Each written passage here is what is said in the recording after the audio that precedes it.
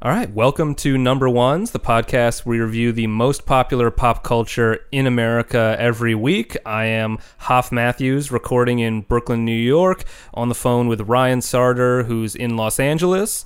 Hello. But a bit of a different thing this week. I actually have someone in the room with me here in New York. It's YC, digital producer of Desus and Mero. Hey, thanks for having me. Thank you for being on. Also, got a plug. I should have gone over the whole thing. I like Desus and Mero, but I'm a huge No Losses fan. No Losses, Only Lessons. YC's clothing company, lifestyle brand. Appreciate that, man. Hell yeah. You know we're going to bring the plugs for you. Nice. And I want to note for our listeners, this is the first time that, because I said this already, that we have somebody in the room in addition to just me and Ryan on the phone. So me and YC are hearing our own voices on like a time delay in our headphones, and it's very surreal and sort of unsettling. So if we sound kind of frightened or distracted while we record this, that's why. Because it keeps feeling like we're interrupting ourselves, right? That's sort of what the sensation is like. Yeah, it's like you're waiting for yourself to finish. Right. So just everybody be aware of that. I'm trying to quietly eat yogurt. So you can't eat. You cannot. It's gonna go bad. What do you keep trying to eat while recording the pod. All right, I'll put it in the fridge. Or no, it's fine. I also don't notice when Ryan is trying to talk over me because our voices are too similar. So I think it's just the echo of my own voice, and I keep talking over him. So I apologize to you, Ryan, for that if that happens. You're like, am I eating yogurt? Yeah. So what have I become? All right, and anyway, this week what we're going to be talking about is the film Us, the album Death Race for Love by Juice WRLD, and an episode of the show NCIS. And spoiler alert in advance for all of those things. So obviously, especially if you haven't seen the movie Us, be aware that we may talk about the ending and such. So let's start with Us. This is the number one movie for the weekend of March 23rd, Saturday, March 23rd. And we're recording on Sunday, so final numbers aren't in yet, but we're looking at an estimated weekend gross of $70 million, which is apparently a lot more than even people were expecting for this film. It's doing really well. It's almost twice as much as people expected. The low end was saying like 40 million. Yeah, which, I don't know. I feel like people should have known that this would happen. I mean, Get Out was like much bigger than anyone expected that to be, so I don't know why this couldn't have been foreseen, but it's doing really well. What else even opened this week? I feel like it was going to do huge numbers just based on that. Oh, for sure. Nothing else opened, I mean, wide against it. Yeah, I think the biggest competition was just if Captain Marvel was going to be number one for a third week. Right. But yeah, this was the only big new release. And so what'd you guys... Oh, yeah, do you want to say what it... It's hard to explain the plot, but I guess you could try.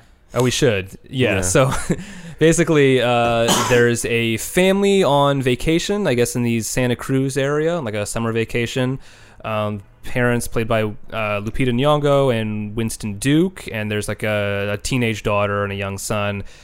And one night, this family shows up and breaks into their house and sort of holds them hostage, and the family looks exactly like them. Like there's a corresponding person for each member of the family. And so they're trying to like fight these people and survive, and things kind of spiral out from there. I feel like there's like a term for this kind of genre of horror movie. It's like, how do I explain it? It's almost like a home invasion, like funny games, that kind of thing. The Strangers. Yeah, it's definitely in that that wheelhouse. Yeah, I would describe it as that. It's kind of like a home invasion, like defend your home turf type horror movie, suspense movie. Right. Wait, so YC, did you like it? Twist. Honestly, it didn't leave much of an impression. It didn't leave much of an impression either way. Mm-hmm. And there I go trailing off because I'm trying to I'm trying to let my sentence finish because I can hear myself interrupting. Bear with us, folks. Yeah.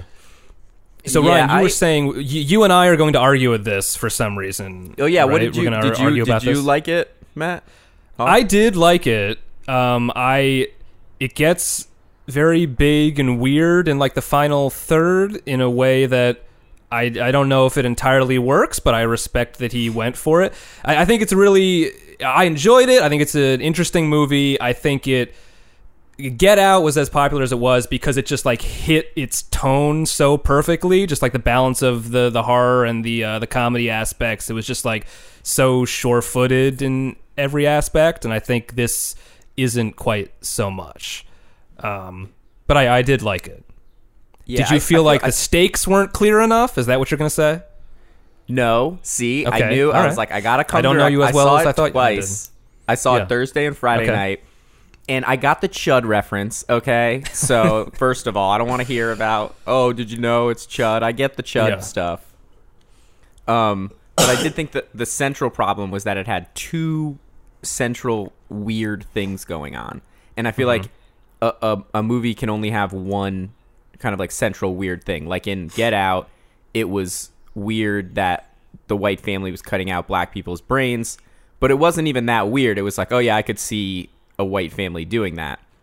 Sure. With Us, the two weird things were I didn't understand why everybody was living underground. I've never heard of this. It's not something that's like, oh yeah, you know, and how everybody lives underground and they're like waiting. I never heard of that. And the second weird thing was that they seemed to like arbitrarily decide to rise up on this certain day. Like, wasn't this like a regular summer home? Like, it sounded like they had been to this summer home in the past. Yeah, it did. Right. It is implied that they had been there before for like Winston. Yeah, Duke's so character's why grandma's this funeral or weekend? something.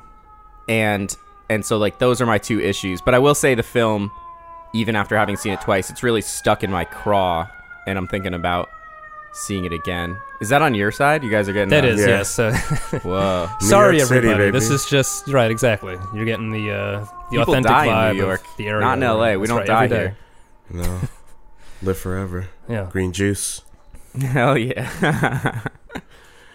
Yeah, it was a weird movie. It just, I kind of feel you on as far as like there's a couple different weird things happening, and yeah, the mythology of this like idea of like your shadow is like living this weird parallel opposite life underground, and then the subways, the abandoned or like uninhabited subway tunnels. It was, I feel like it was a lot of mashed together mythology, I guess. Yeah, I think it. Oh no, go ahead. It created this really big mythology that it took very seriously, where Get Out's strength was sort of that it only ever took itself as seriously as it really needed to. Well, I feel like Get Out, and I've said this, I think, on the podcast before about Get Out, is like such a great film because it works on different levels, and you can take it on whatever level you want to. So if you want to just read it as like a straight horror film, you can do that. If you want to notice the comedic elements, you can do that too. Or there's even deeper levels about race and class and society structure, and each of those are available to you. But I feel like with Us, you actually really can't get the film unless you're looking for these deeper levels. You know, like you can't ignore when she says like we are Americans. Like that's Yeah, it's it so was weird, so weird.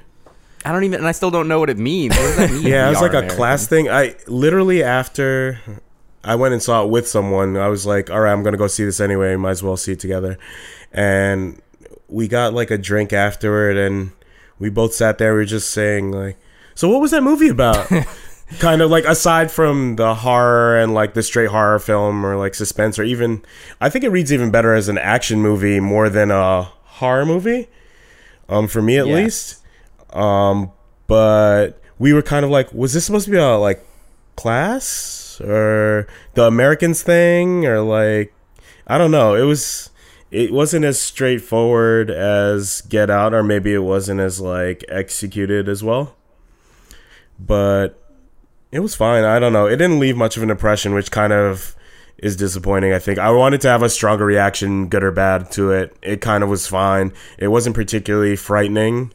I'm not a big horror movie guy anyway, so it's not a big deal. But it didn't leave much of an impression either way. Yeah, you got to defend it, Matt. What did you like about it? Well, I guess in a way that's similar to Get Out, I thought it was like as scary as it needed to be. Like I agree, it wasn't like super scary. Right. I thought there were like a lot of like creepy and fairly suspenseful parts. So I thought it worked on that level, even if it wasn't like the scariest movie I've ever seen. Or Right, they didn't need to take it to an extreme length. You're right about that, I would say. Yeah. I was thinking like, just in terms of like what it means, it is a little hard to parse, which to some extent I kind of respect, because I feel like Jordan Peele could have sort of taken the model he established without and said, like, all right, here's my horror movie that's clearly about immigration, and now here's my horror movie that's clearly about LGBTQ issues or whatever. And then there would have been people who would have just been like, oh, these are really good because they're saying things we agree with. And he made something that was harder to wrap your head around in that sense, which I think is admirable in the sense that it's a risk that he's taking. But don't you think that like, okay, so like somebody who, a film that this has been compared to is The Shining. You know, it's like, oh, it's Jordan Peele's The Shining. And I feel like the thing about Stanley Kubrick is he'll like, his mouth is covered. Like you don't know anything that he thinks about anything. Like I don't know, it's very much anything that you say about The Shining is you projecting that onto the movie.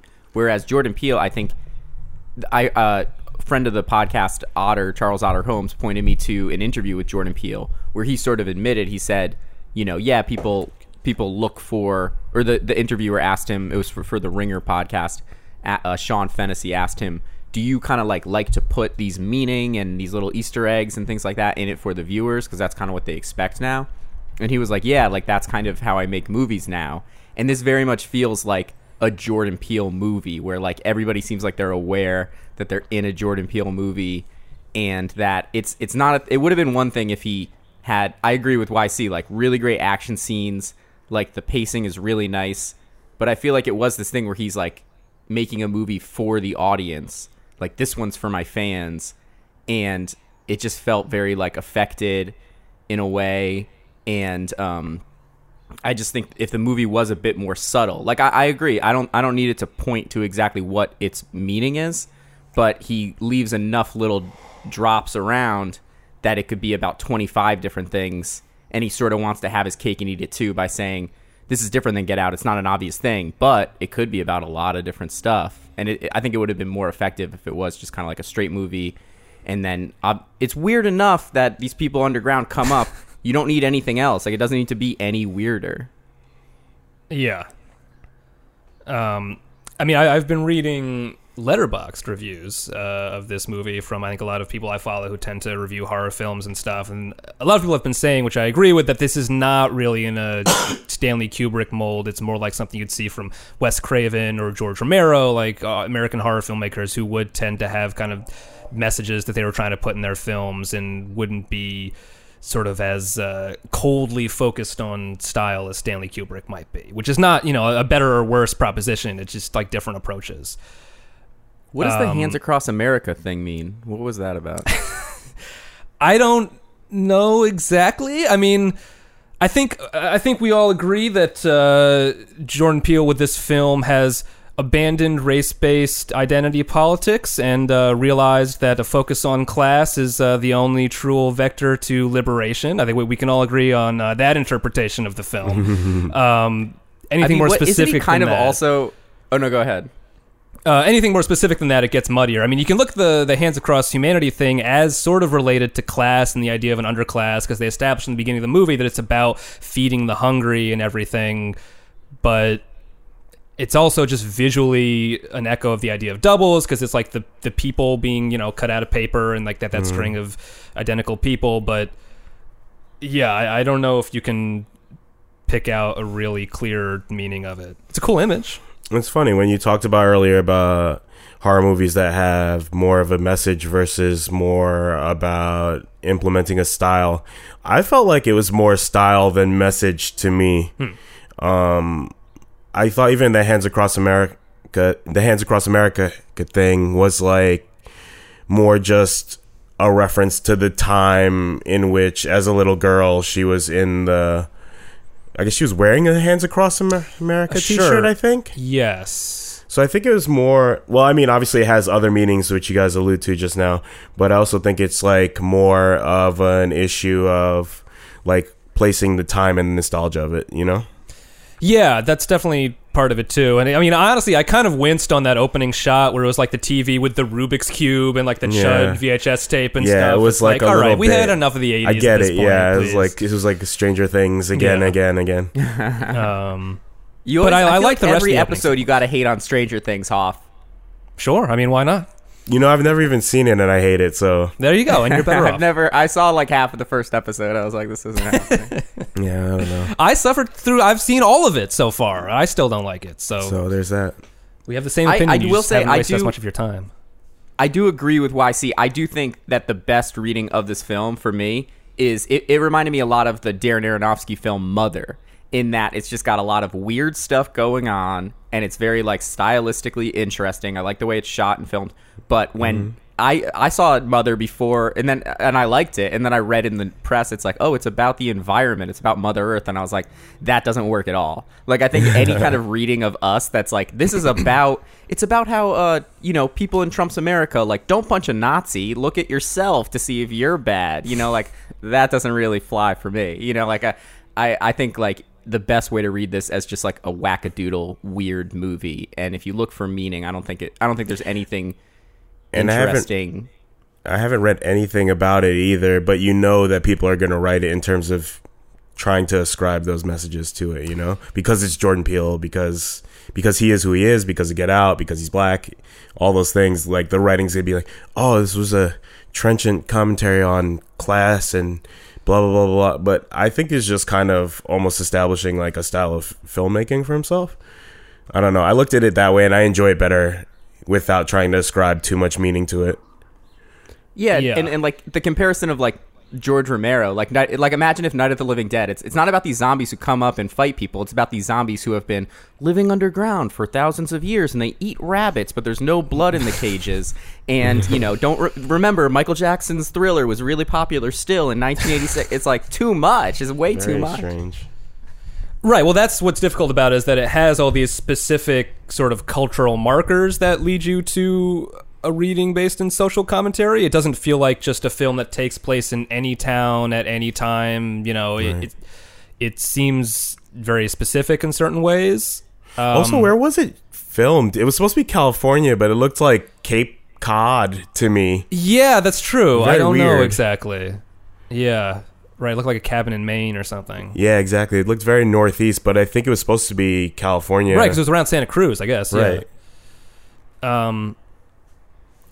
I mean, I don't think... Yeah, I as you were sort of saying before, I don't think you can entirely look at it without taking into account the idea of social commentary being in there, but I think it is... What's the commentary, though?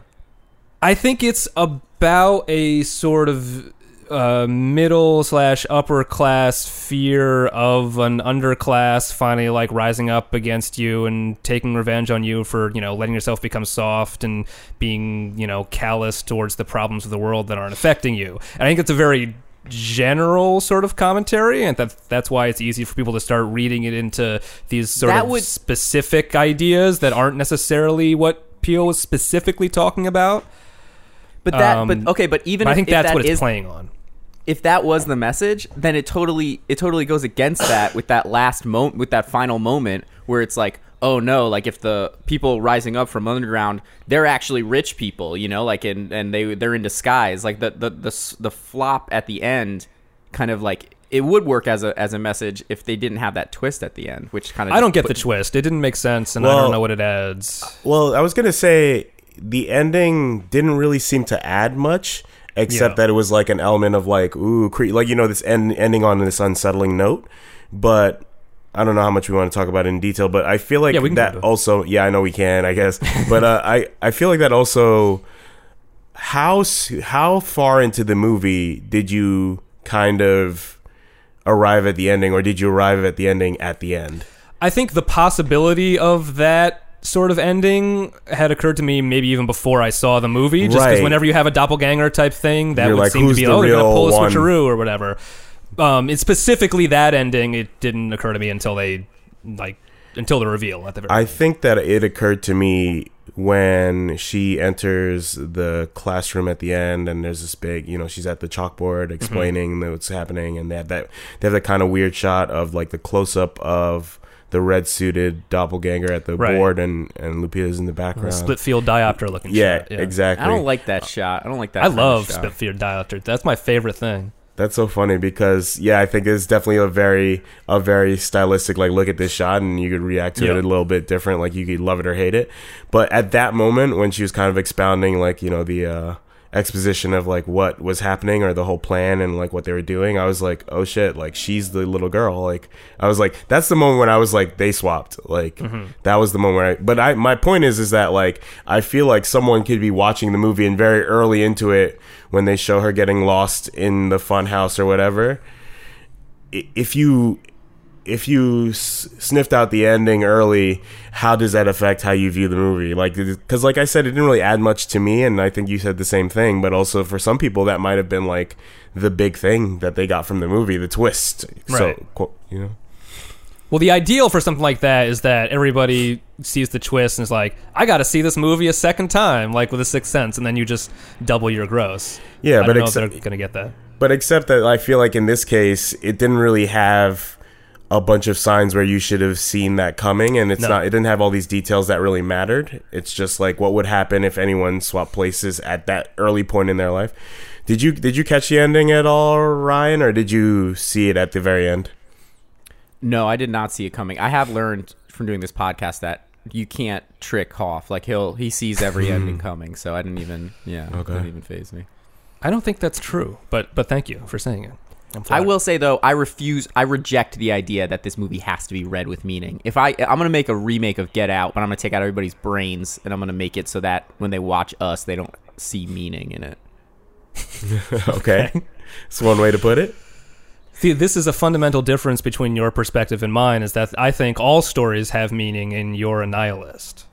Why do you have to see meaning in us? Why can't you just not? I think that's the fundamental underlying purpose of the act of storytelling in general. No, but I'm saying he can try to do it. Like you can try to put the meaning, but if I don't get the meaning, if I don't receive it, how I've still seen the movie, right? Well, right. I mean, it might just be a bad movie. I don't think I think it's a flawed movie, but I don't think it's a movie that is so bad that it renders itself meaningless. Yeah, what would you say, YC? Where do you fall? Because Hoff says like that the reason to tell stories is to like, kind of like lecture people about, like the economic. I feel like you're putting a certain spin. You're sort of misrepresenting me here. But. And I think it's like about, this is a good story, like, or like a chill vibe or like a nice aesthetic. Like, where do you fall on that? In general about storytelling or about this movie in particular? In general, let's go for the big swing. Who do you like, me or Hoff? That's the right, exactly. Which of us do you like more? Well, I won't weigh in on that. Okay, but smart. I think that I think all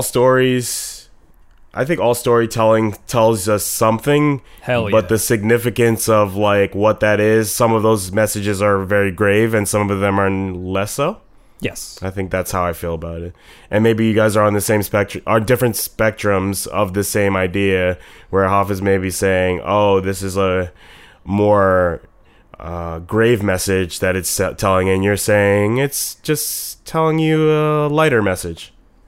Yeah, and I guess you're agreeing with me. well, I would say, here's a distinction, is that I think the issue for me is that I think the audience should be able to get whatever type of meaning that they want, but I think so, that not like the filmmaker's meaning necessarily. Yeah, and like Hoff is like, no, season 4 of The Wire is saying that we need to make schools better, and I'm like, schools are fine.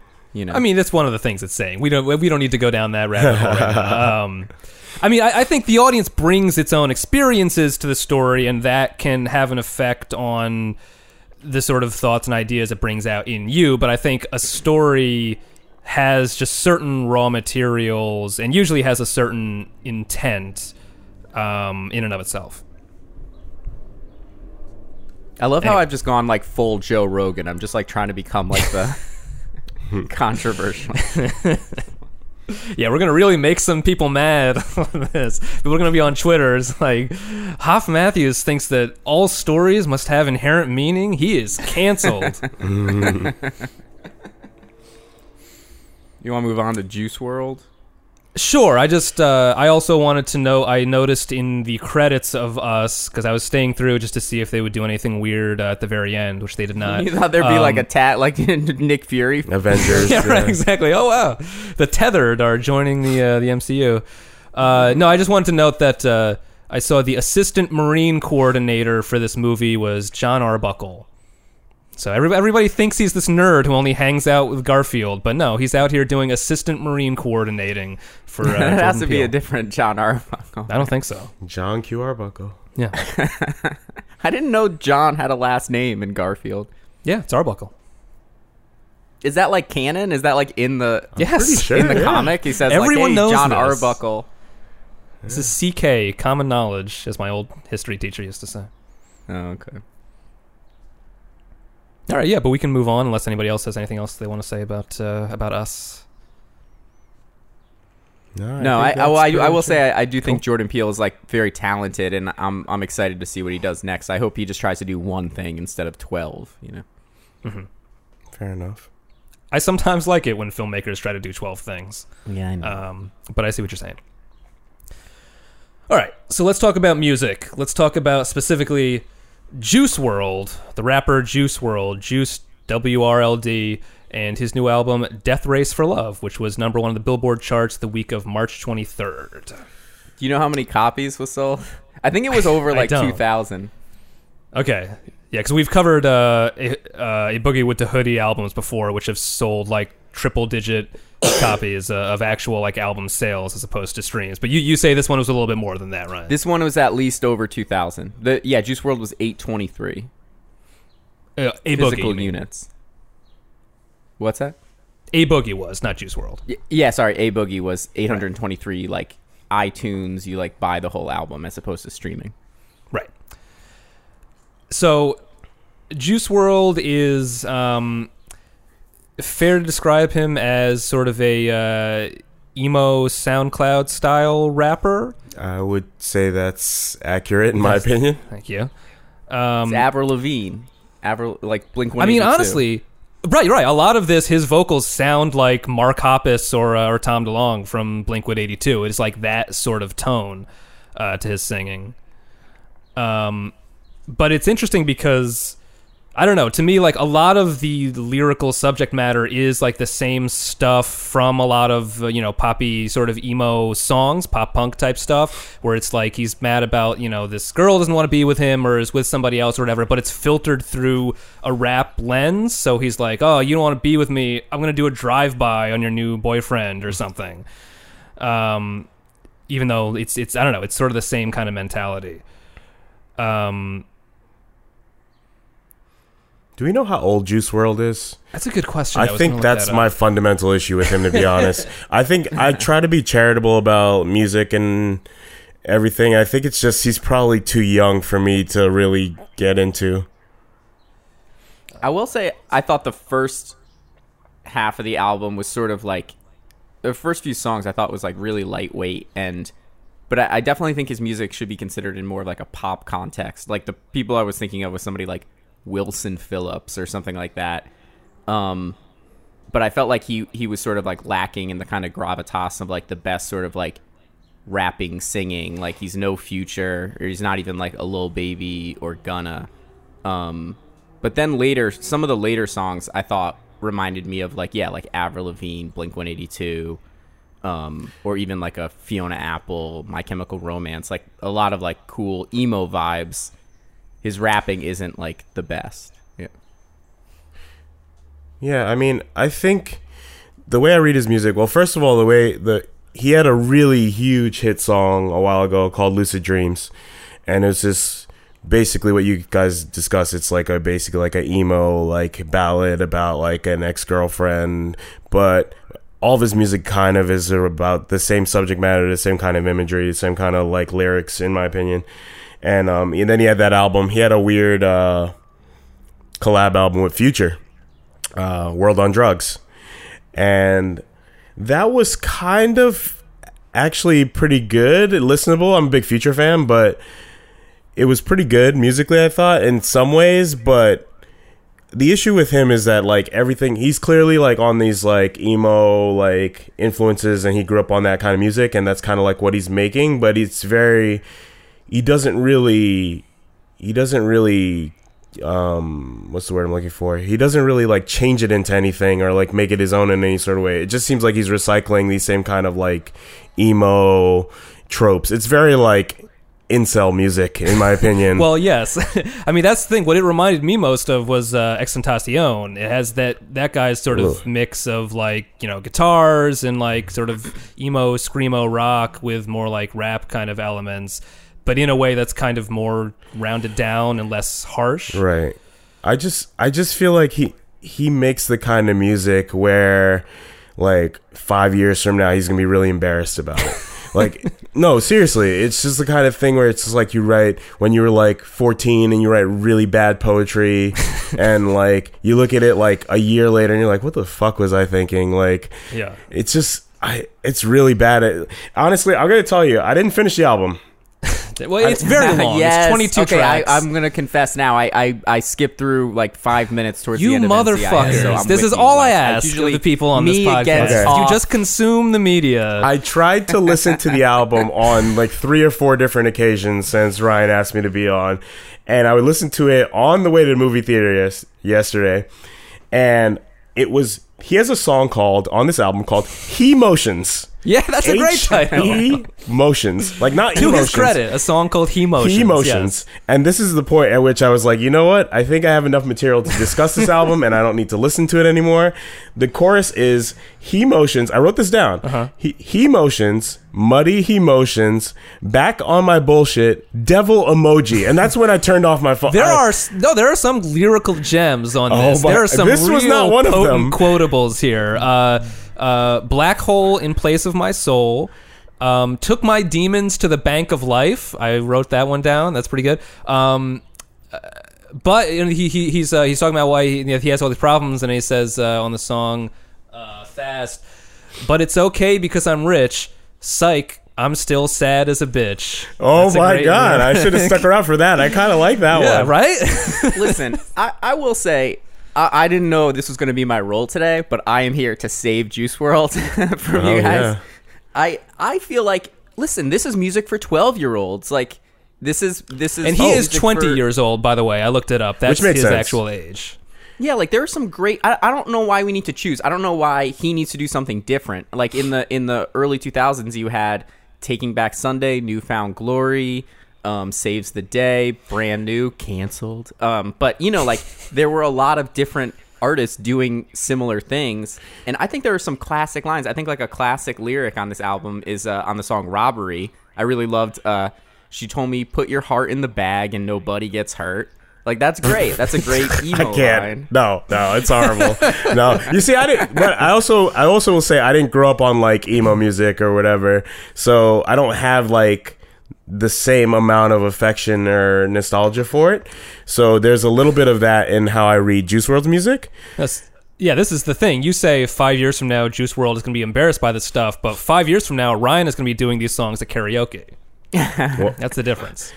I don't know. I think about him, like, this is a little bit off topic, but I think about an artist like I Love McConan, right? Mm-hmm. I could see a lot of I Love McConan songs being on, like, Light FM 10 years from now or 15 years from now. Like, it's like a weird, almost SoundCloudy, like, rap, whatever. But a lot of his music, I feel like, translates to, like, when you're, like, you know, middle age or, like, you're in your 50s, you could be like, oh, I remember McConan, you know, back when I was a whippersnapper. Like, out on the porch in your rocking chair, McConan comes on your radio that you got on the railing. I feel like it might age well. Mm-hmm. This will not age. This will age like yogurt, the yogurt that Ryan was eating like earlier. The yogurt that I want to eat right now.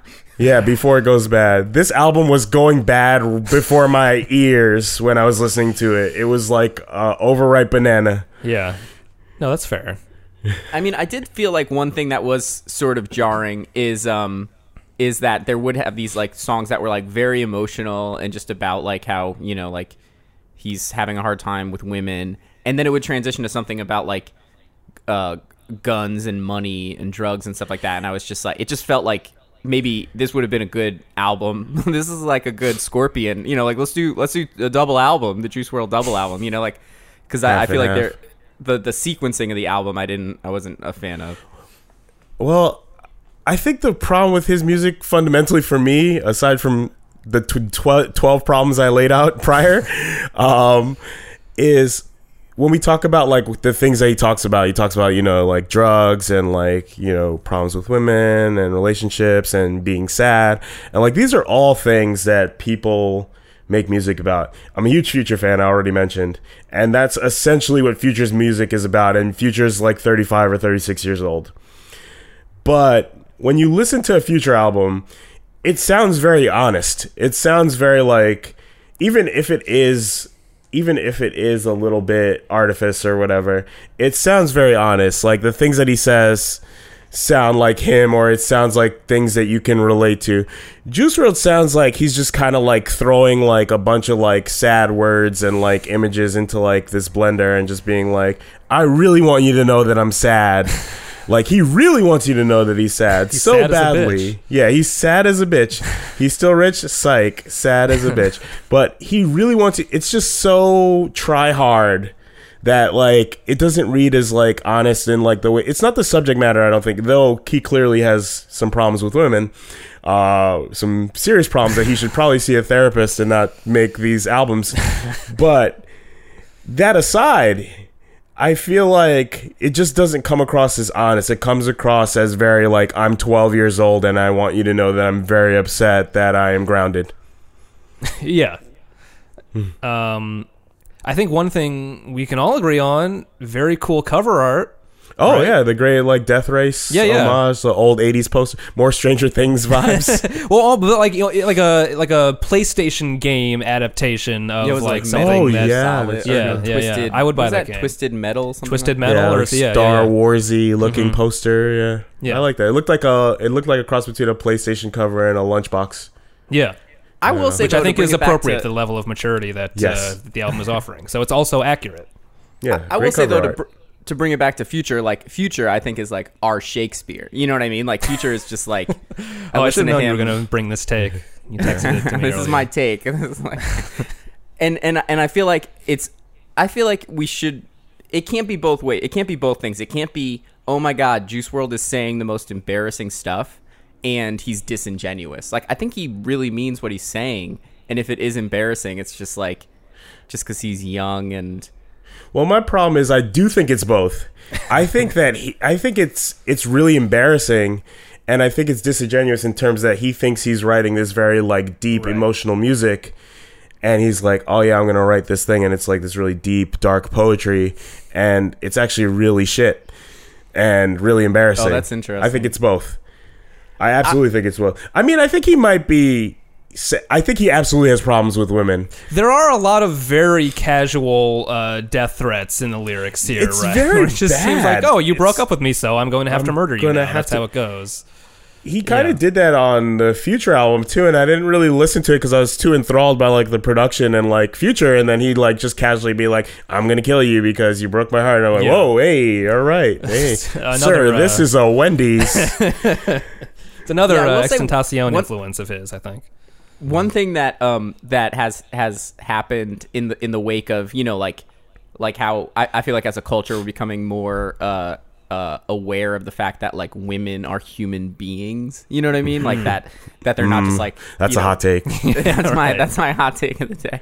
But it's this thing where you listen to some of these old emo songs where these guys are like, I'm so depressed and I'm gonna kill myself because you don't love me. Like, you think of like, what is it like for the woman who's the subject of that song? Oh, wild abusive.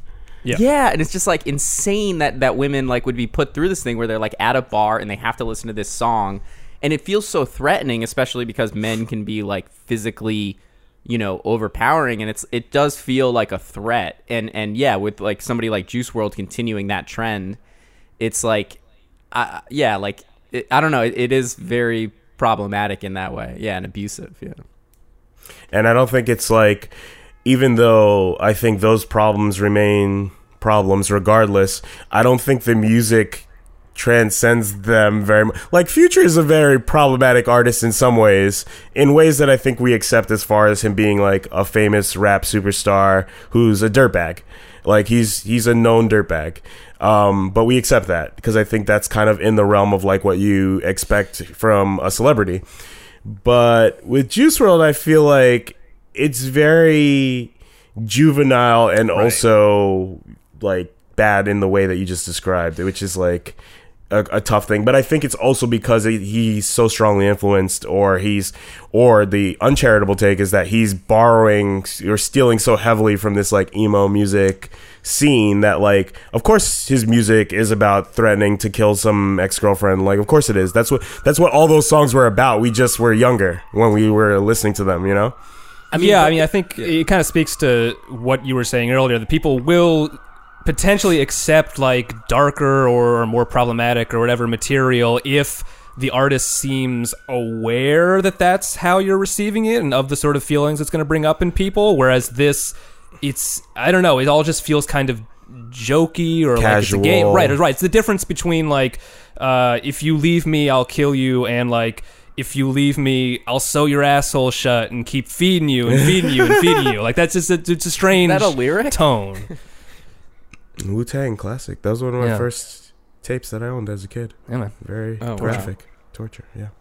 The I will say though, like, do you think a big part of it is that, like, it's not that Sierra is any less terrified when she hears a Future song come on? It's just we love Future so much, we're like less concerned with Sierra's You're saying we emotional here. state. Yeah. You can speak for yourself on this. But I mean, I don't think, you see, and again, this could just be me being an apologist, but I don't think it's the same thing with Future and like a Sierra, in the sense that his music isn't so much about like him threatening her so much as him being like, you know, I loved you, but like I wasn't gonna stop cheating because I'm a superstar, or like I loved you, really but that's a different it's a different vibe, or like I love you, but also you're just like any of the other women I've been with millions of women, you know what I mean? His isn't so directly like you should die for like breaking my heart. It's more that like, and that's almost why I feel like it's a little more mature, in the sense of like, you can go through a relationship as an adult and you could be in the wrong the whole way. You could have been the person that broke it off, and somehow you still make the other person the villain in your own mind, and you know you're doing that. That's what I think Future does. Juice WRLD is like, earnestly thinks that everyone who's wronged him is the real villain and they all deserve to die, because that's a very 12-year-old emotion. Yeah, and it's also It's weird. like if you. Oh no, go ahead. It's like if you listen to the Eminem song Kim and we're like, yeah, fuck her. You know, like, it's right. Yeah. I mean, but bringing it back to Kim, and I think I've mentioned this anecdote on the podcast before also, is you know, he had a concert that she was going to where she said, you know, I know you do that thing where you take the blow up doll of me out and stab it. I would appreciate if you didn't do that tonight. And he's like, yeah, whatever. And then she went to the concert and he did that during Kim and like stabbed this blow up doll. And then she went out and tried to kill herself that night. So Jeez, what? That's a crazy story. Also, why was she at this concert? No, I'm not trying to make light of it. I'm just genuinely, They were like is she a married big at fan? the time, right? I mean, oh, that's Yeah, right. yeah. There you go. So I don't know. yeah, she was I will trying to also make it say work. a lyric like Future would never have a lyric like she told me to put your heart in the bag and nobody gets hurt. And also that a lyric like that does point to like a woman that's about is like, I've never said that. I never said that to Juice WRLD. Like, Future's type of, his relationships lyrics are like, I was fucking on a slut, but I was thinking about you. Like, that's Future. Like, that's classic, like, throwaway, like, this song is clearly about Sierra. Like, that's Future's vibe. Future's vibe is like, I'm a rich scumbag in like a 5-star hotel. I'm at, like, there are 3 women in the bed, and I'm like thinking about you, but I'm still gonna fuck all these girls. I mean, this has to be the episode title, right? Future feminist icon. I think that's Canceled. Everyone's canceled. Last episode of this podcast. But yeah, I'm good on Juice WRLD. I think I've given up, and I will go back to cap that point that someone was saying, is that he makes music for like 10-year-olds or something. Yeah, murderous 10-year-olds. Yeah, my nephew is, how old is he going to be this year? He's going to be 10 next week, and he knows every word to Lucid Dreams, this huge like Juice WRLD song that's like on pop radio in Charlotte, North Carolina. And I remember he was singing it in the car, and I was there with him and my father, his grandfather, and my dad turns to me. He was like, "These lyrics are kind of embarrassing to this 9-year-old kid." And he's like, "I don't care." Like, he knows every word, but it really is. It's just like it's music for 9-year-olds to memorize and think it's like really cool. But in fairness, did that song help that 9-year-old to maybe get over a tough breakup he was going through? God, I hope not. I hope he didn't register what any of his music is about, because he's gonna need some help. I mean, I will also say, to bring it all the way around, that we are now the old guys who are telling the young kids, like, don't listen to this music. Like, you kids in your damn rock and roll. I will say Juice WRLD aesthetically has a good vibe. Like, the production on the album's really good. The melodies are really good. Like, I usually like music, which is guys like singing over this kind of stuff. So I'll say that he has the musical part, actually, which is maybe the most important part. He has the music part down. It's just that if you listen to it with any level of, like, if you listen to it with registering what words he's saying a little bit too closely, it's impossible for me to enjoy. Sure. Yeah. I mean, I feel like this album is not for me, and it is very immature in a lot of ways, but I didn't really dislike it. I thought it was fine to listen to. I'm not anti Death Race for Love. Yeah, I'm pro Death Race for Love. I just got to be on the record with that. I'm going to say I'm anti. I made it through track 4, so okay, clearly right. I'm If anti. you couldn't listen to the whole thing, I don't think you can claim to be Wait, pro. I feel like it really gets genuinely, it really gets good at like track 5. I'm never going to find out. I'm just telling you right now. There's too much music coming out every day for me to waste another minute on this. Mm-hmm. Yeah, Hoff. I'm kind of with. I'm going to pick and choose from now on. I didn't know this was an option. No, no. YC is our guest. He can pick and choose. You know, I don't expect him to have to suffer through absolutely everything. Yeah, I don't have to take this from you, Ryan. You're host. I'm just co-host. I'm only a co-host. Yeah. All right, let's do NCIS, right? Let's do it. All right, so we are moving on to TV, and the most watched TV show from last week was NCIS Season 16, Episode 16, Bears and Cubs, from Tuesday, March 19th at 8 p.m., and it had 8 million viewers. And to answer the question you asked when we were off-air, YC, yes, we do watch a lot of NCIS for this project. This show's been a number one show, it feels like, forever now, and I don't get it. No one gets it. CBS a lot of is people killing it. get it. 8 million people viewers? got it. Yeah, 8 million. That seems like a low. Like, it is when actually Big Bang a little bit Theory's low. coming direct, it's like 14 mil. Let me just double check that. You're right, because let me make sure I didn't fuck that up. Nobody gives a shit, but let's just tell them anyways. Fucking NCIS. Because I think Big Bang Theory was probably in a rerun this week, which is probably why it was NCIS. What season is Big Bang Theory on? 12, I believe. Jesus Christ. But it's ending this season. All right. Swan song. Wait, NCIS is ending this season? Why did I get really sad? Big Bang Theory. Oh, okay. No, fine. NCIS has got another 20 years of Mark Harmon left. That dude looks like shit now, by the way. I haven't What seen is that NCIS. hairstyle? Yo, I haven't seen NCIS in a long time. And not like I was watching this, but I'm one of those people that has cable. So I flip through the TV once in a while. And I've always had cable. As a kid, like, whatever. I've always had live TV. And you flip through, and sometimes NCIS would be Yeah. and you just watch it or whatever. So I haven't seen it in like probably several years, and he is aging very badly. Like, no disrespect. He has weird lips, right? Mark Harmon's lips look kind of odd to me. It's like they're overly made up, or I don't know what it is. I just remember watching this episode and being like, holy shit, this dude got old in a hurry. And then you realize it's been on 16 seasons, and you're like, oh, right. Yeah, I do sort of feel like we should put a moratorium on criticizing the looks of aging network TV show actors. 'Cause I feel think like if they're we've done men, that a they're lot. fair game. It fears judgmental. No, this I guy. don't know. No, Mark I Harmon. guess He's they're got privileged. money. He doesn't. He walked into his barber and he said, "Give me the Pee Wee Herman." Like, that I think if doesn't you're a even rich happen. white guy, you can get it.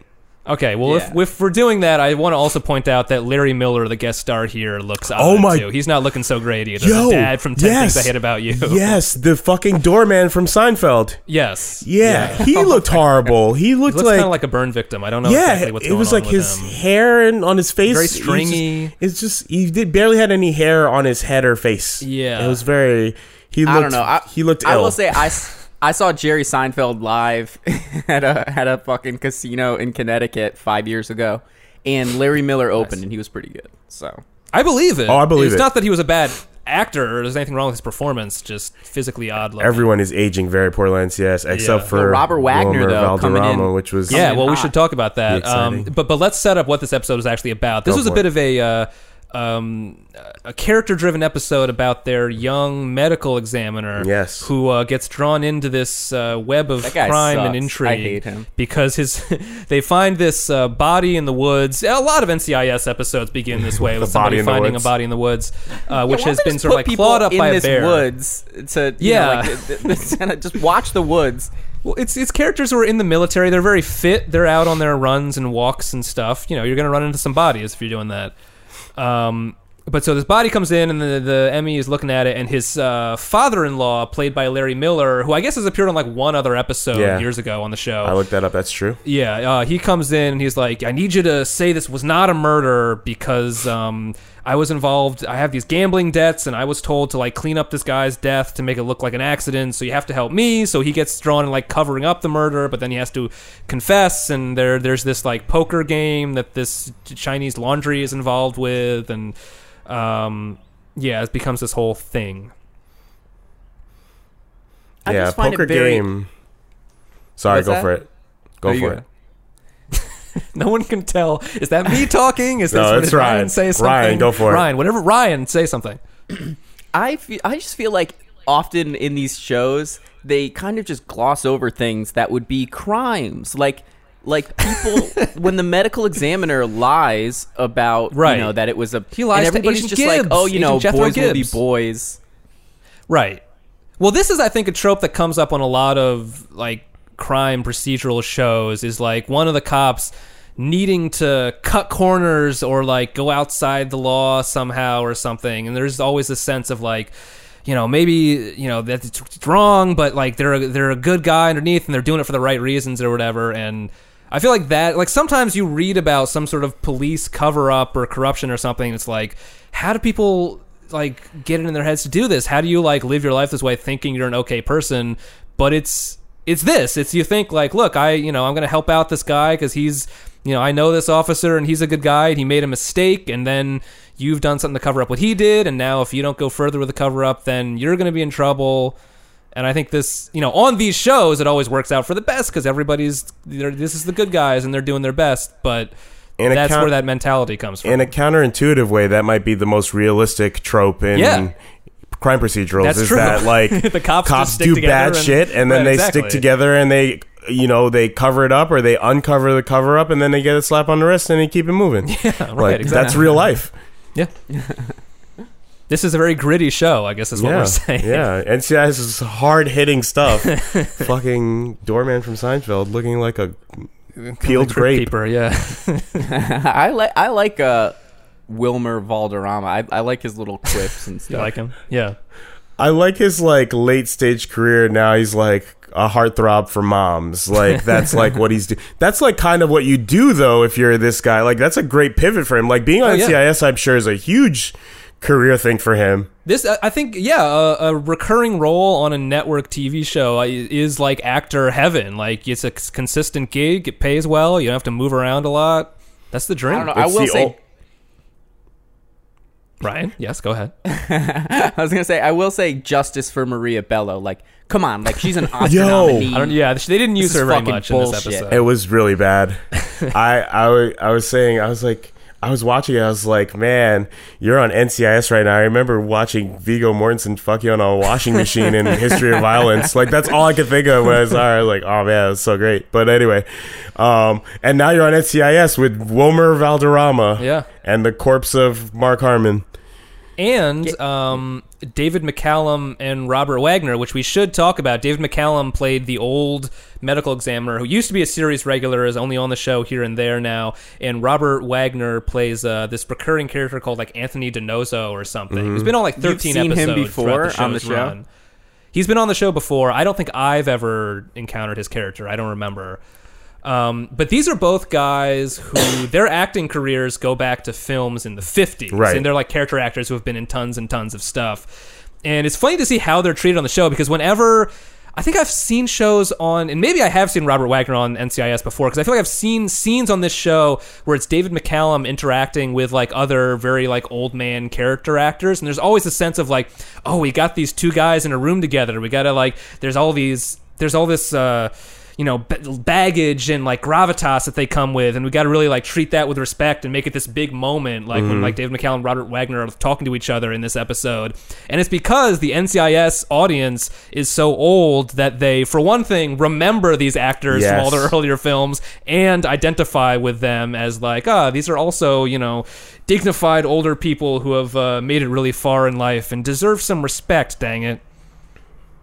I agree with that take. That seems logical to me. Thank you. Yeah, I like That's that. all I ask. That's all I want to hear when I express an opinion on this podcast. I like that. See, Ryan, you need to learn from YC here. These are the sorts of responses that I want. I will say I do become like wild, like weirdly jingoistic when I watch stuff like this, where like everything's like, yeah, this is American, and then I saw that dude come in with like the wild British accent. I'm like, get the fuck out of here. Like, Yeah, that dude, and like I guess that was the like. Even not having watched an episode of NCIS maybe ever in full, that was supposed to be a big emotional thing, because it seems like he's not going to recur on the show anymore. He's like trying to retire, I guess. I guess so. Was the plot point? point? He's sort of already retired, but now he's just kind of shows up every once in a while. And now he's going to like retire for real, so maybe he's going to get written off the show completely. I guess so. It seems like they were hinting at that. Yeah, I don't think he'll actually go away until that guy dies, which it will probably be pretty soon. So I guess they're just sort of preparing themselves for that. But I also liked wait, at the the end young- of the you think episode, the young again, the medical plot really doesn't examiner's matter, gonna but the end of the episode where they were just kind of like, the joke was like, these old guys are about to go out and fuck. Like, Oh, yeah. you remember that? Like, Right, 'cause they're going to that like, dance or prom whatever, or all something, dressed some up, weird yeah. old guy prom, and they're like, carry protection. Yeah. Well, again, that speaks to the audience. They got their Cialis or whatever, and they want to feel like they still got it. I will say it did seem like David McCallum like was so reluctant. Like he clearly doesn't want to lose this paycheck. It felt like when they make the actor quit on like the Truman Show or something like that. Like, It was like the emotions of the character ran through to the person, like, I won't be getting this easy check once every couple weeks. They're putting him out to pasture. He has to go to that room from Soylent Green where he just watches stock footage of a field while they put in the needle. I mean, we looked this up last time. Mark Harmon makes like $25 million, between like $22 and $25 million a season off this. Like, So he probably makes about $1 million an episode then. Because I feel like these shows usually have like a mid 25 episode run about that. Yeah. And it's He needs very a lot of light money work for all those lawsuits when his dog attacks people. He's a vicious dog. Is that a thing? we were talking about this, I think, last time we talked on NCIS on the show. The old goth forensic scientist or whatever Oh, she yeah, was who was she on the was a show. big She's not part on of it that. anymore because that actor left the show seemingly because this, I don't know, this is the speculation, it's not official, but she had like a big dispute with Mark Harmon because he brought his dog to set and attacked a crew member or something. And so like, and he wanted to keep bringing the dog to set and she didn't like it. So they got to a point where like she and him never appeared. They were like never on set at the same time. Right. They film their scenes all separate. Right, exactly. Yeah, there's no way that could be made up. Like, that's so specific. It's so weird, Right, right? it sounds like it has to be true, yeah. That's so crazy too, because I did remember I was like, oh, like they don't have the like quirky goth girl on there anymore. So now this is not. They missed that character. It's like, oh, this is what 60-year-old people think young people are like. That's like true. they don't have that anymore. I guess they have Wilmer That's Valderrama for that, but it's like a little different vibes. Well, they have the new forensic scientist who's played by Diana Reasonover, Okay, who is still sort of quirky in a kind of she's kind of nerdy, quirky. grunge sort of way, but it's not quite as clearly defined. Right. I will say, do you think so we watched this like maybe like a month ago, and it does seem like this thing where you have like the side character who's the main focus of the show, and the main purpose of this seems to be that Mark Harmon only has to say like 10 lines in the whole episode. Do you think when the side character like gets the script and it's like, oh fuck, it's about me? Like, do you think they're excited, or are they like, Jesus, I have to, like? I think they are excited. I think they want to believe, like, ooh, finally some real meaty material for me to chew on, and maybe this will get me off this show. Well, I don't think they want to get off the show. Is the thing. I think they want that cushy gig, but they also want the respect. They want to feel like they're also real thespians, and they're putting in some, communicating some real emotion on this episode of NCIS. I mean, being a working actor on this kind of show is great work. Like I was saying earlier, I got to imagine it's pretty cushy, and it's good to be, making a living doing that. At the same time, I'm just, I don't know, man. I don't know. This is tough. It's tough material. Between this and Juice WRLD, it's been a tough week. You didn't find a lot of emotional maturity and interesting intellectual themes in Death Race for Love and NCIS? Honestly, Elisa gave you both ends of the generational spectrum as far as this is what 12-year-olds care about, and this is what 112-year-olds care about. Well, that's what pop culture is. It's children and it's incredibly old people. That's what most of it appeals to. Apparently. Us is like the mid-range thing. Yeah. Yeah, and then you have Us, where it's like, all right, do a little bit less. Like, why does it have to go overboard? Us could have done with a little more NCIS in the plot, and a little more Juice WRLD stylings. Yeah. And I don't know. The studio brings in like an NCIS director to like clean up Us. Like, oh yeah, I can break this down a little bit. All right. Any other points anybody wants to make about any of this stuff? Oh, I guess, yeah, since you're the first guest on the new iteration, what do you think of the format, YC? Do you think... Yeah. So give what us some we would do feedback in the on past... our structure. Yeah, like, so we're trying to do, I think, number one... Like, if we... Okay, so for example, in January, I think A Boogie with the Hoodie was number one 3 weeks. Do you think we should discuss that album every time, or do you think it should be, like, the number one new album, or what do you think? Yeah, I don't think you can get a lot of mileage discussing this. If you have to discuss Juice WRLD next week, I'm gonna get your podcast canceled myself. No, but if we have to do it next week, all that we'll do is Ryan will actually listen to the rest of the album, and then there will be new stuff discussed. Yeah, someone else will be the guest for sure. Yeah, because I'm not gonna come back to finish that. Right? That is the downside. Yeah. Yeah, but I would say maybe the number one new thing, just because. Well, then it gets tricky with television because, right? I mean, what we used to do, yeah, with TV was that my model was rotating through the days of the week. So one we would do most watched show from Sunday. Next week it would be most watched show from Monday, so that it wouldn't just be NCIS every single week. But we changed it so now it's just the most watched thing from the week overall. That was Ryan's idea, and you can tell us why it's bad. I mean, I just think that like you're gonna run into talking about NCIS a lot is the main issue, which is fine. We are, yeah. Which is fine in some extent, but it's just like how much mileage are you gonna get about describing a new NCIS episode? Because I feel like it's just gonna come back to Mark Harmon looks horrible. Like that's gonna be the like plot line of every episode of this podcast. Yeah. It's gonna end on that note, I feel like. Well, maybe a good compromise could be because the one thing is you do want to talk about like the Grammys or the Super Bowl. So maybe we could do rotate days of the week unless it's a big event that's clearly like the number one thing, and then we'll just do that. I think you can finesse a little bit at what the number one thing is. I think you can look at it and say, all right, well, this is number one in this way because we want to talk about it. So see, that's what I don't want, though. I don't want us to just be like, oh, let's talk about the new thing on Netflix this week that everyone's already done 1,000 tweets about. I agree with that, though. I don't want you to do that necessarily. But I think that, like, if we know NCIS is just going to be the number one thing every week, maybe days of the week or so, it's got to be number one in a legitimate way. But I think it's going to suffer if you're going to end up talking about the same album or same show. The TV one, I think, is the hardest because that doesn't change very much. Not that much, no. I'm glad we. If it's the number one show, it's a hit show every week, pretty much. Yeah. That's the hurdle. I think you have to like examine the TV part. Mm-hmm. The other parts are probably a little more solid. Those like iTunes charts and stuff change around enough. Yeah, unless Drake or Adele put out an album, there's a lot of turnover for the albums. And like Ryan might want to spend 5 weeks on Drake though. Well, he might. That's what I'm saying. That's why he put these changes in place to prepare for Scorpion 2.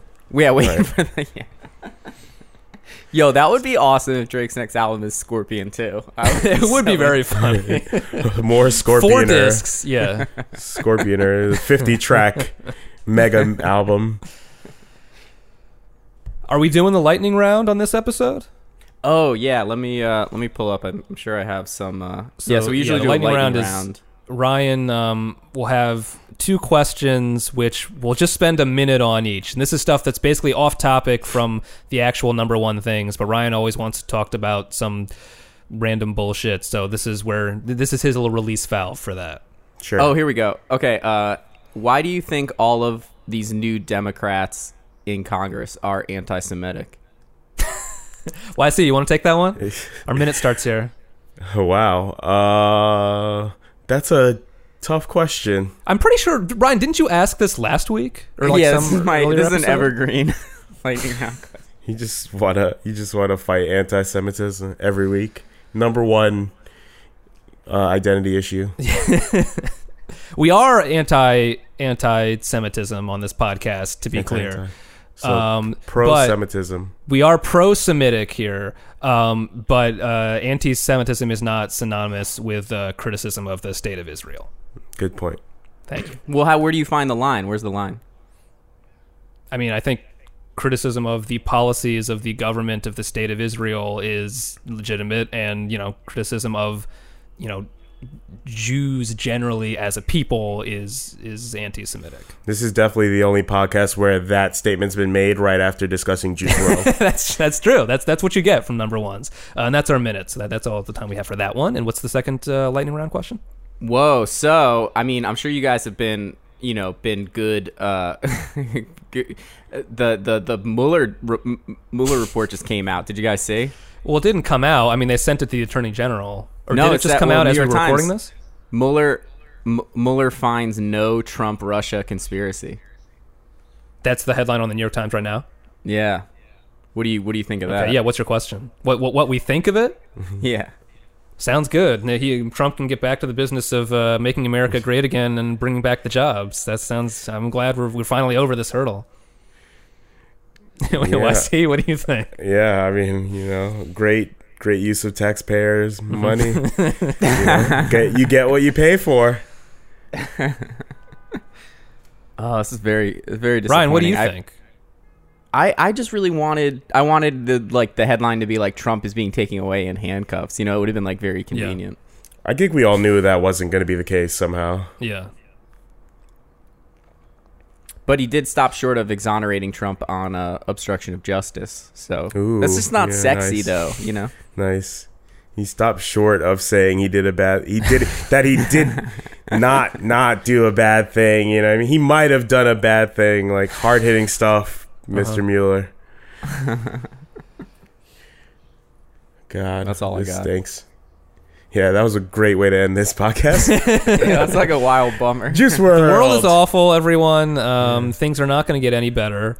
But at least we know that our president is actually good. We all, we all had our doubts. We all, we thought maybe he was involved in this Russia thing, and it was worth bearing out. We needed to investigate it and find out what the truth was. But now we know that he's innocent, and that's great. It's very reassuring. And if he gets a Nobel Peace Prize off of this, I'm gonna be pissed. Hey. Trump or Mueller? Either. Yeah, they're going to share one. Yeah. Time People of the Year. I mean, maybe the real death race for love was the Mueller report. Oh, there we go.